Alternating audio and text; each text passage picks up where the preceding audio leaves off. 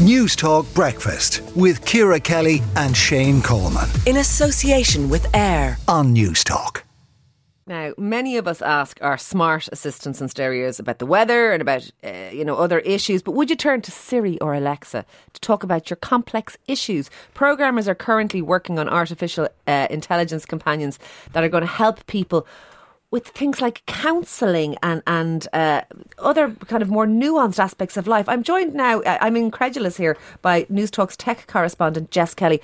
We're going to be turning to Siri for, Siri, I'm feeling a bit low today. What should I do? Oh my God. I don't know necessarily that it will be looking for advice in that prescriptive nature. However, there are programmers who are working on apps for that more companion type scenario. So if somebody is feeling alone, if somebody is... now chat to the bot. Yeah, a lot of people might have This is seen like that movie, Her. I was just going to mention it, exactly like that.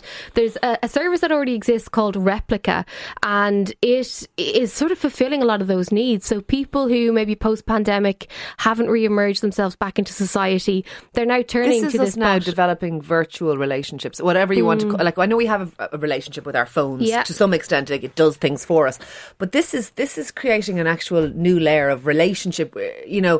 Someone did show me the chat thing, and they put in as if they'd made up as if they were breaking up with somebody, and they put in some stories into it, and it came back, all the chat GPT. It was like, well, there were red flags there, and that behaviour wasn't really acceptable. And I was agog at how good it was At mimicking, the human but also tone.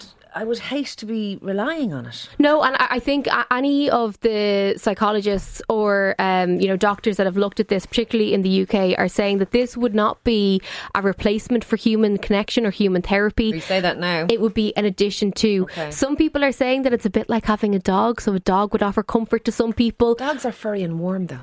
ChatGPT doesn't poop on the floor. Do you know what I mean? It has its pluses as well. So, Are there dangers here? Privacy issues? Privacy issues, and I think over-reliance and over-commitment to something that's not real. They would be the fear factors, that people wouldn't be able to, I suppose, disassociate an AI chatbot from, say, an online relationship with a real potential person. Dependence on this thing, potential ability, if this thing went rogue, to be manipulated by it, all those things. Yeah, potentially, but there are some true benefits to it as well. There are apps in the US that look at women who are going through postnatal depression, for example.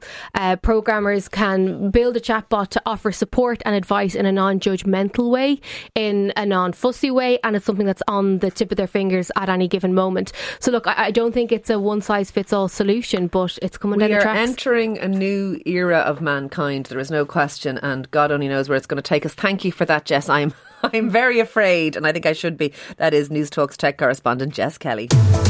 Newstalk Breakfast with Ciara Kelly and Shane Coleman. in association with AIR. Weekday mornings at 7 on Newstalk.